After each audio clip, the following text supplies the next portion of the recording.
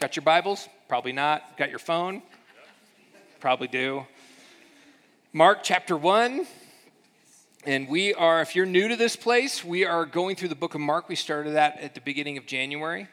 Just to let you know where this is headed, we are not going to be in the book of Mark from now until we're done. We're going to take chunks of Mark, and we're going to insert some other things along the way, okay? So it could take us the better part of 2 years to get through Mark, because we're taking chunks at a time, all right? So very excited about it. And we started 2020, like I said, in the book of Mark, and part of this journey we've been on at the beginning of 2020 is this whole idea about discipleship. Now, we've had this conversation where we're asking questions. What is discipleship? What does it look like to follow Jesus? And really, I don't know if you've noticed, but if you've been around here for a while, one of the biggest journeys that I personally have been on over the last number of years, really going back before we even decided to plant this church, but one of the biggest journeys that I've been on in the last number of years is in this area of discipleship. What does this mean? What does it look like to follow Jesus? And through being your pastor and planting this church, there have been real seasons of frustration for me in regards to what is church? What does it look like to be a group of people that follow Jesus? And what does this look like? And so there are tons of books and conferences and things for pastors. There's tons of them. There's ones about leadership, and there's ones about evangelisms, and ones about missions, and there's all these different conferences and books and things, and how to plant a church, how to plant a big church, how to plant a cool church, all these things. There's so much out there. And I found myself getting really, really frustrated and really disgusted. And because it just felt like wherever I went, it was how to outcool the other church and how to put butts in seats and bucks in the bank, and how to build an institution, how to build a brand. And it's really everywhere I turned. And it was about year 3 here at Restoration that we really felt like we were stuck. We felt like we were like trying to plant a church that fit this kind of cultural model, right, of what a church should be. And so somehow along the way, I got in touch with other books that didn't make me want to throw open my mouth. That was totally graphic. I'm sorry. But there was just this real frustration for me. And so there was a guy on our leadership team named Gabe Nip. Some of you guys remember Gabe and Brooke. And they moved to the Springs. And we still are bitter. But Gabe and I began to read this book. And then our leadership team began to read this book. And it was a book called Shrink.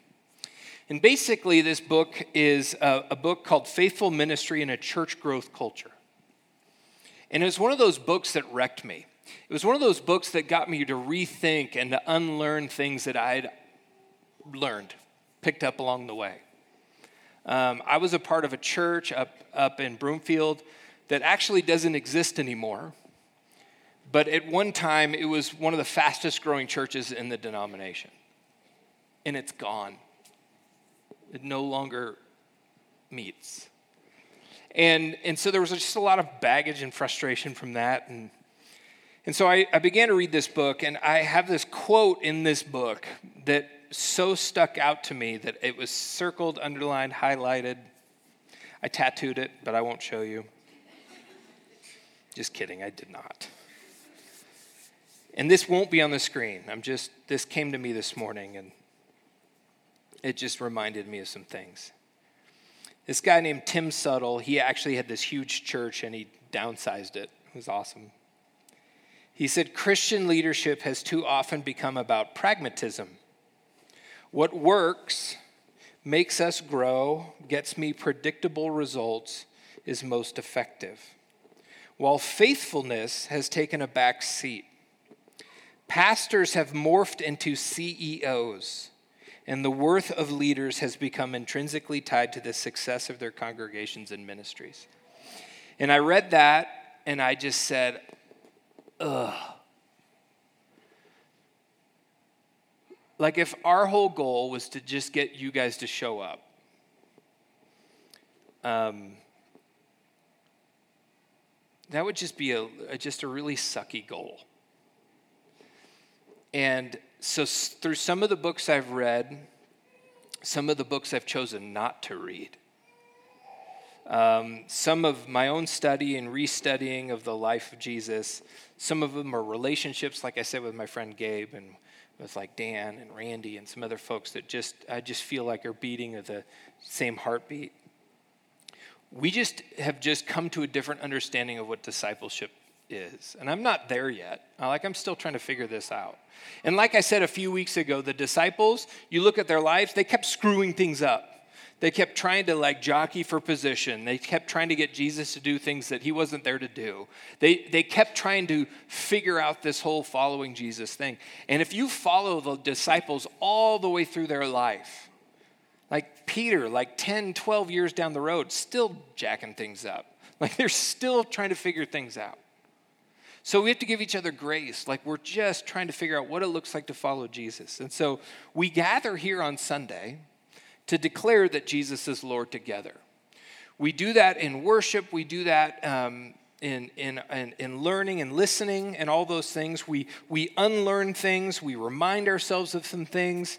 And we're here to practice and to begin maybe what it looks like to practice. Remember, the word Christian only shows up in the New Testament 3 times. The word disciple shows up 269 times. It actually means much more than just believing the right things about Jesus. And it's much more than a category I'm a sports fan and I'm whatever. Disciple actually means apprentice. And when Jesus said, come and be my disciple, he's actually come and follow me, come apprentice me, come do what I do, think how I think, love how I love. He's like, that's what I want you to do. Well, of course, the disciples weren't very good at it. The problem for us is we've kind of mixed a couple of things. And I've shared this before. We've mixed this following Jesus thing with kind of how America's set up, how our kind of suburban culture is set up. And we've mixed those, and that's super dangerous.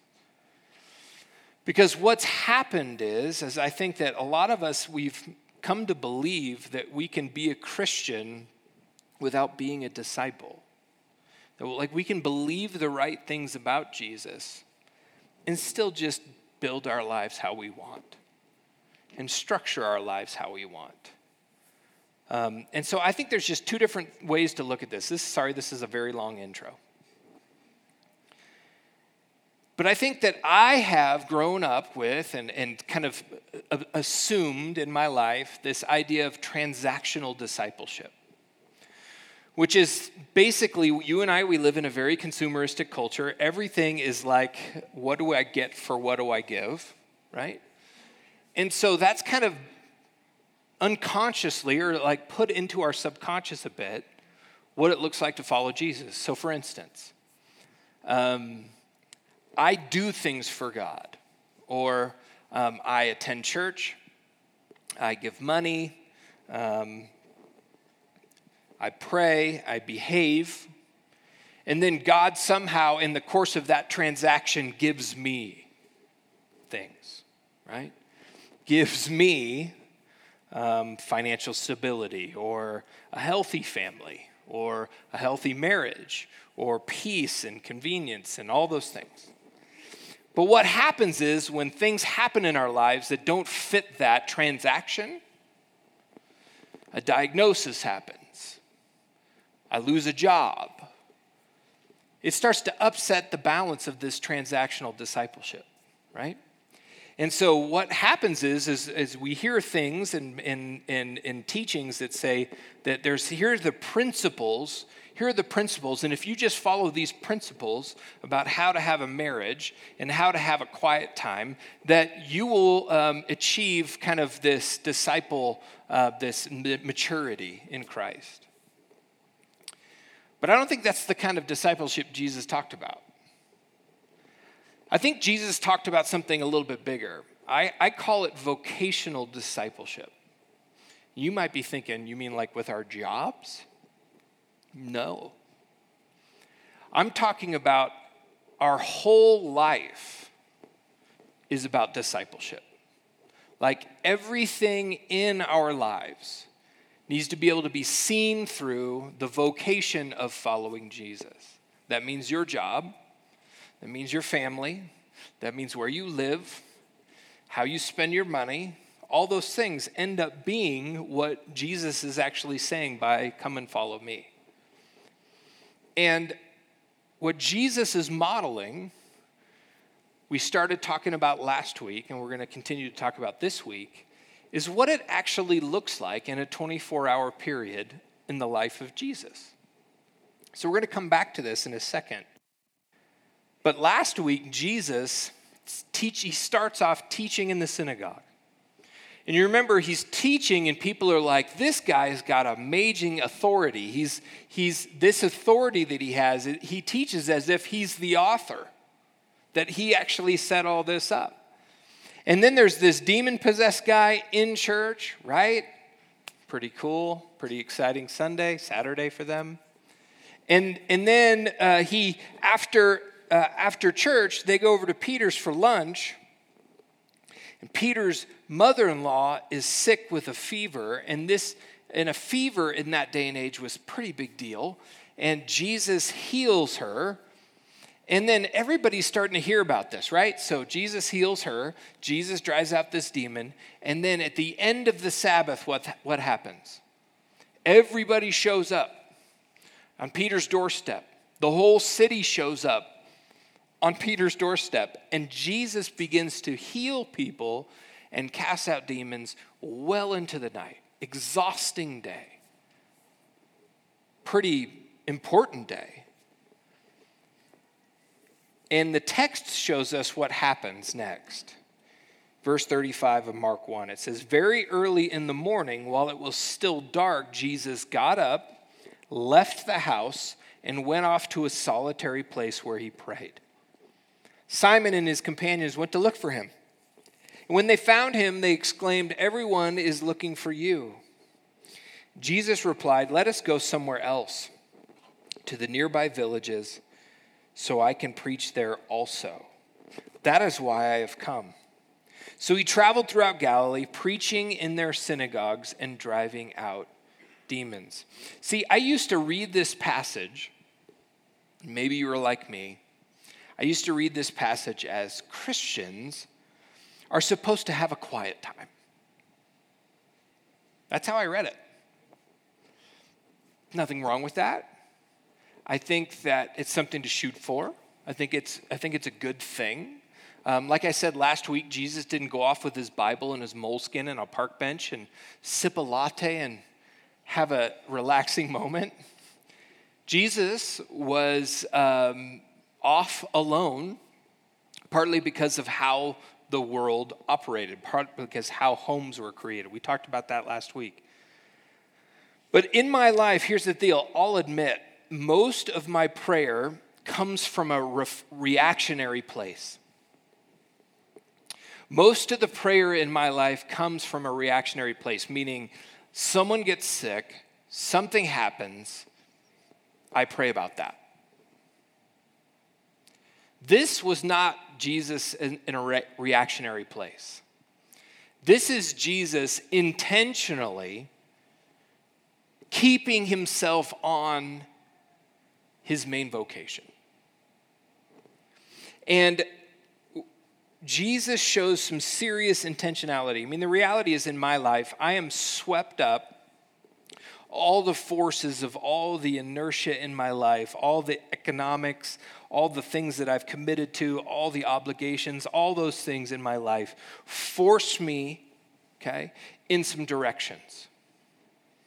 And then when things pop up, I pray about them. That's not what this is. Jesus shows intentionality, and there's something else going on, but we have to really watch carefully what Jesus does here, because the late night beforehand was a big deal. There was a lot happening. Jesus is doing his thing. People are being healed. Demons are going away. And he rises up really early in the morning before daylight. Now, you got to understand, these homes weren't like ours, where everybody has their own bedroom. There's a meeting room and then a kitchen. No, it's a big room. You push the cooking things aside, you roll out a mat, and then if there's a lot of people staying, you're kind of lined up. So Jesus gets up early, starts to step over people, sneaks out of the house, and what we find is he needed something more than sleep. He actually, in his person, in his being, needed to remove himself from all these distractions and relationships to make sure that his vocation stayed right on target. Mark records Jesus praying 3 times. Now, you're like, well, he's Jesus. He should have been praying more than that. Okay.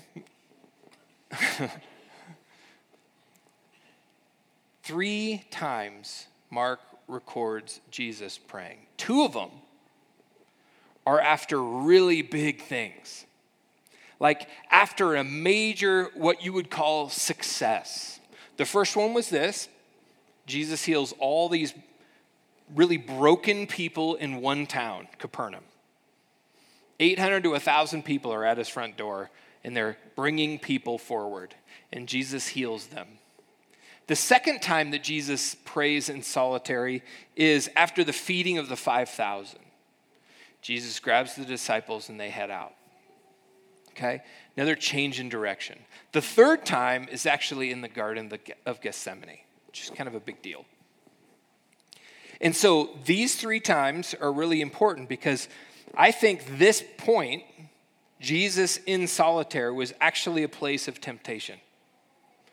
We read before that Jesus goes into the wilderness and he's tempted by the devil. And it's a very quick story in Mark. It's a very quick line or 2. Matthew covers it more, okay? But I think this is a huge temptation time for Jesus. Doesn't say it. I'm just reading into it. There's a lot of really cool things happening in Capernaum. I mean, people are getting excited. The disciples are getting excited. They're wanting Jesus to do all this cool stuff with people. So I have a couple questions. What does Jesus pray about? Jesus went out to pray that morning after a day of really amazing stuff. He may have taken time to thank God for all the things that had happened. He may have prayed for the people who had been healed. He may have recalled their faces and their stories.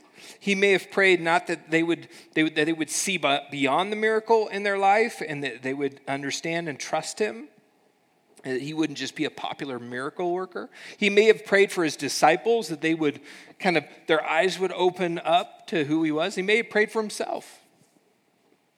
But notice Jesus was probably experienced a bit of temptation here. Because there is just this huge pull going on in the idea that all these people were coming out. Now understand what's going on. Why did Jesus even need to pray? Some of you might be asking that. Jesus is God. Why did he even need to pray? He was God in the flesh, after all. But we need to remember that Jesus was God in human flesh, and he did not come to this world to live as God. He came to this world to live as a spirit-filled human being.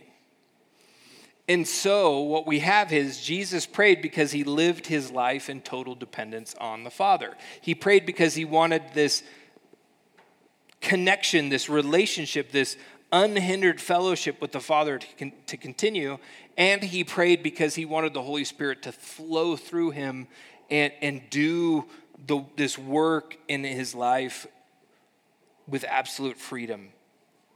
Because Jesus had a vocation.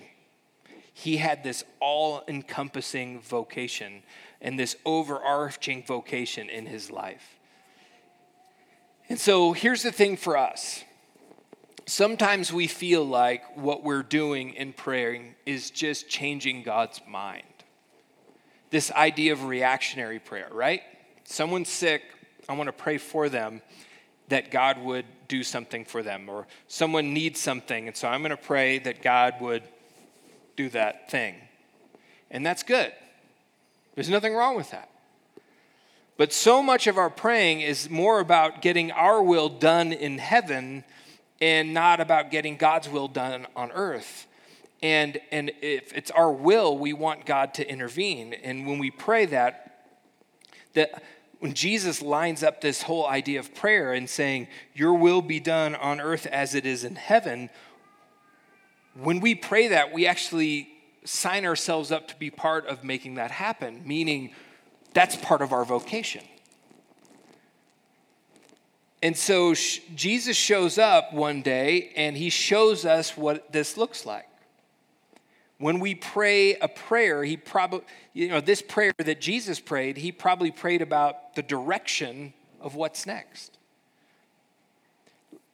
Let me just say this. If your apprenticeship to Jesus is becoming more and more about your whole life, if you're like me and you're on a journey from transactional discipleship to vocational discipleship, and you're seeing more and more of your life open up to God's leading, then prayer has to be a priority for us. Then this idea of getting away, getting alone, and seeking God's will in our life, the direction of like big decisions in our lives. So the questions I have for me are, do I want the power of God in my life? Do I want to see God move in the people in my life, around me, in this community? Do I want a close relationship with God? Do I desire to be used by God in the fullest? And if that's the case, then I have to see it necessary to remove myself from expectations, from all the hustle, from all the pull of everything. It says here in verse 36, Simon and his companions went to look for him, and when they found him, they exclaimed, "Everyone is looking for you." Like, I actually think that they had a little bit of frustration in their voice. Because people showed up at Peter's house that morning, and they're like, is Jesus here? Because there's a few other people that need to get fixed. There's a few other people that need Jesus. And so the disciples, they're pretty cool because they're close to Jesus. They're like, we'll go find him. So once they find him, they're like, hey, all these people are looking for you. And they need you to come back and do this stuff you did last night. And they're just for sure that Jesus is on the verge of superstardom, that Jesus is like at any minute going to declare himself Messiah, and he's going to gather an army and they're going to deliver them from Rome. And there's all this cool stuff they're seeing in the future, right? And they come to Jesus and encourage him to capitalize on his enormous popularity. And Jesus kind of refuses that. And he refuses to allow the disciples or the people of Capernaum to dictate his vocation. Like, his vocation is something else. Jesus replied in verse 38, "Let's go somewhere else, to the nearby villages, so I can preach there also. That is why I have come." So he traveled throughout Galilee, preaching in their synagogues and driving out demons. Now, here's the interesting part. I mean, if you're a real critic and cynic, you might go, dang, Jesus, that's pretty cold. Like, just because people weren't there the night before, they didn't get healed. Like, what about the people that showed up in the morning? But Jesus replies, so let's go somewhere else so I can preach there also. That's why I have come. So Jesus' number one goal is to preach, to announce that the kingdom of God is here. And he demonstrates it by casting out demons and healing the sick. Healing the sick is a foretaste. It's like a future, like a seeing how God's going to restore creation back to its original intent, right? So all of these people get healed, correct? But they still die one day. Like, I'm not trying to be a jerk. Here, this is all temporary. It's all temporary healing that Jesus is doing. But what he's showing is that one day, I'm going to restore creation. I'm going to be a part of making this all new. And he's casting out demons, and what does that show? That he's got power over sin and death and evil. And those are two really amazing things. But he says the most important thing is announcing that the kingdom of God is here. And so what about us? What does this have to do with us? Is this some daily prayer ritual that we should make part of our lives as good Christians? Is this a formula? Maybe this is a formula for how we can do life better. Or is this just part of what Jesus wants us to live into? In the book of John, Gospel of John, John catches this moment of Jesus praying in the garden. And he records it. And part of the prayer goes like this. This is John chapter 17. Jesus says, I am coming to you now. He's talking to the Father. But I say these things while I'm still in the world so that they may have the full measure of my joy within them.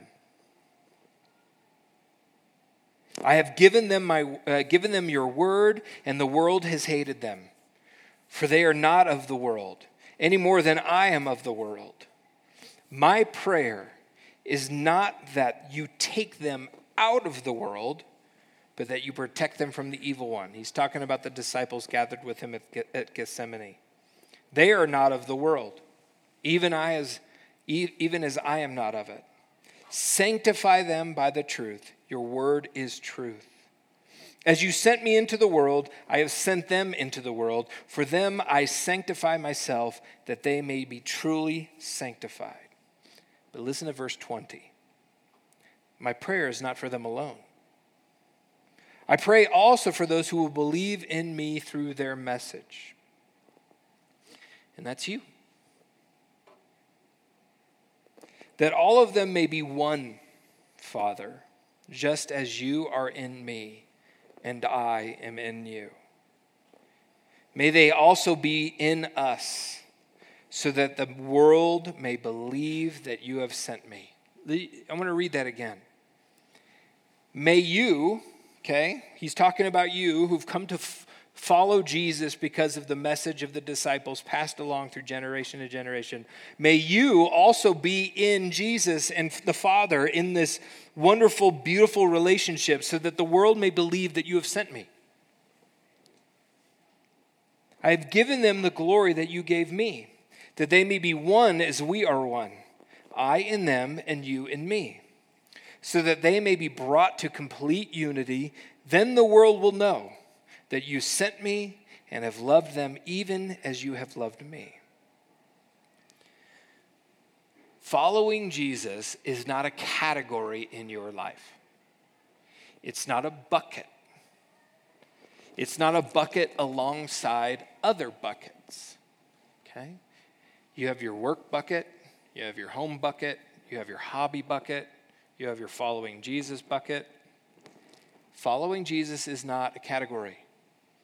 It's not a Lego piece that you add to other pieces to create the kind of life that you want. Following Jesus is a whole life vocation. It informs everything in our lives.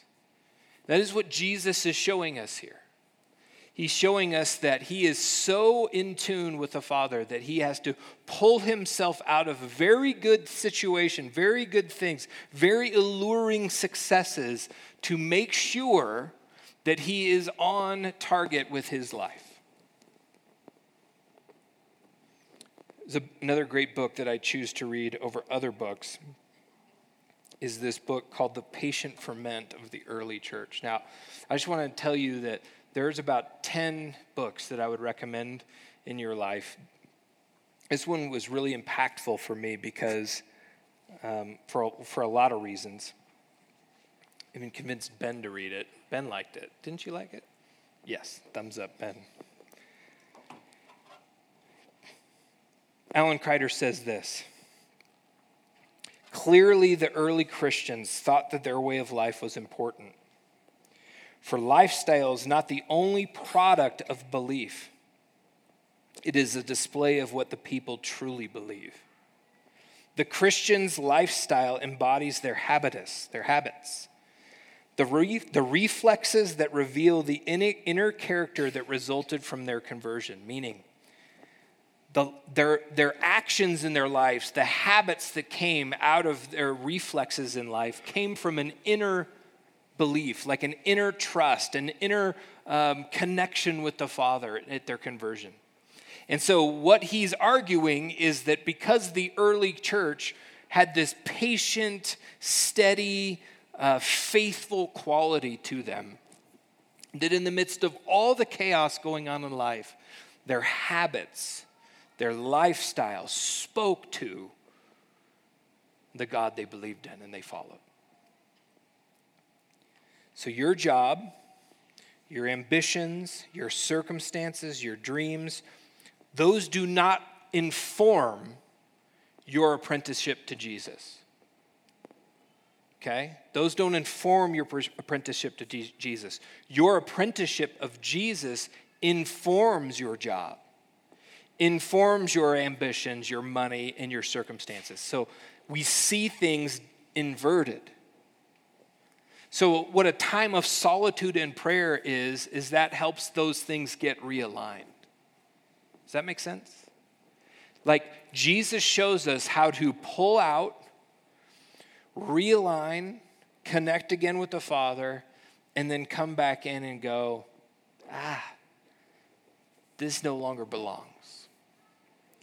Or this needs to be pursued. When we lose our focus on our big V vocation, we really miss out. And we really miss out on what God has called us to do. And here's the thing, it's really easy to lose focus. I read a quote from Thomas Merton the other day. It's in a little book by Henry Nouwen. And he wrote this. He said, society was regarded by the Desert Fathers. And the Desert Fathers are a group of people that in the early beginnings of the church, for a few hundred years of the church, pulled themselves out of society because the Christian church was getting a little bit corrupt. It was actually kind of wedding itself with Roman politics and with money and aristocracy. And so there was a group of people that pulled themselves out of that whole mess. And he said this: society was regarded by the Desert Fathers as a shipwreck from which every single individual man and woman had to swim for their lives. These were people who believed that to let oneself drift along, passively accepting the tenets and values of what they knew as society, was purely and simply a disaster. And I think this is huge for us. You and I are quickly and easily swept along, and even more than ever with our connection to computers in our pockets. We are quickly and swiftly swept along by just inertia of our culture and things, and if we're not careful, we'll shipwreck. So today, Jesus models something really critical for us. And the danger for us is drifting.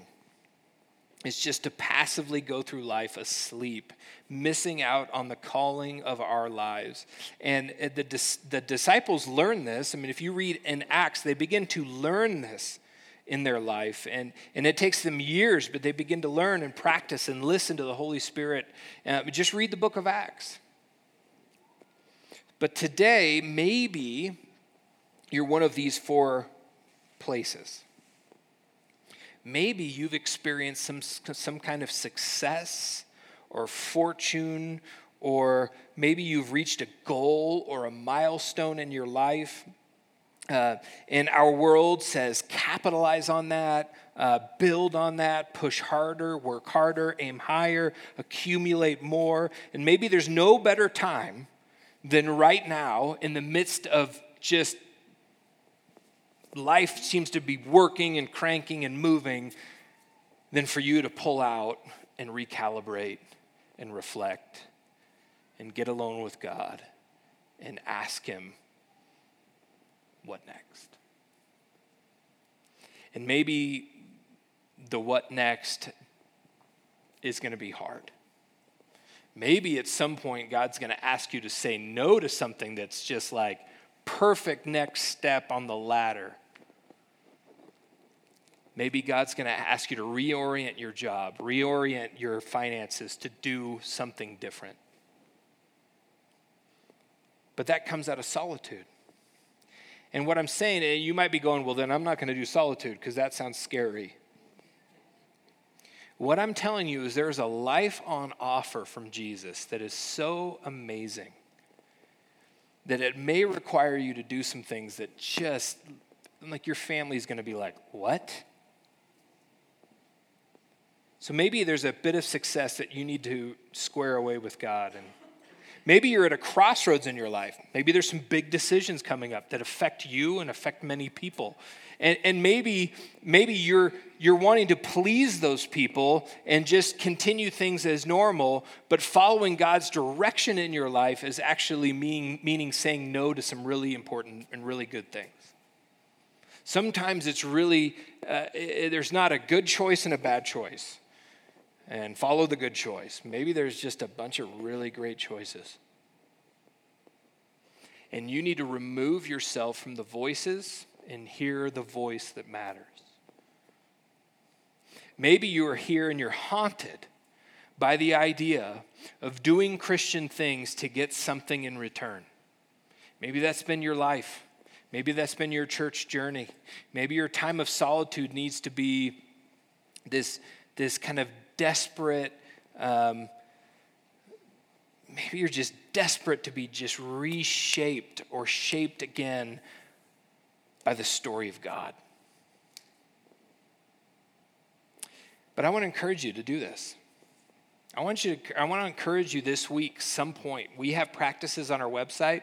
You just go to those. There's a couple in there about silence and solitude. If you've never done this before, if you've never turned your phone off and removed yourself, maybe go on a beautiful day today, maybe turn your phone off and go for a long walk. It might take you 15, 20 minutes to clear your mind of all the things you feel like you need to do and all the expectations people have on you. And you just need to get alone, ask questions. I'm just telling you this right now. You may not walk back and go, oh, I've got the answer. That's not the point. The point is you removing yourself, the discipline of being alone and hearing from God again. Maybe for some of you for the first time in a long time. Because God has a big vocation for you. And it might be drastic and it might be simple. But there's a big vocation for you that he wants to pull you into and show you. And this will even continue in our conversation next week. So let me pray for us. God, this morning I would just be honest, I'm scared of solitude. I want it so bad, and I'm afraid of it so much. God, for me personally, it's easier for me to just distract myself or to escape from areas in my life that are painful or difficult or confusing. God, I look at Jesus as someone who lived a fully human life, meaning he experienced the same kind of pulls that I do and that we do. And yet he maintained a connection with you, so much so that he sought it out. He sought it out because he knew his vocation was set. And God, this morning, wherever we're at, maybe there's some real success and ambition and really milestones and goals that have been achieved in this room. And God, maybe that's a moment for those who have done that to pull away and wrestle that out with you. Maybe there's some people in here, God, that are just frustrated, that are at a crossroads, that are not sure what decision to make. And they just need to be alone with you to hear from you. And God, for all of us, may we be reshaped by your story. May we begin to see what it looks like to follow you with our whole lives and not just parts and categories. And may we see the freedom from just doing things to get things from you. God, would you just give us the grace to just try this, to try to be alone with you, to try to get ourselves unplugged from the pull and the inertia all around us. And we pray these things in your name. Amen.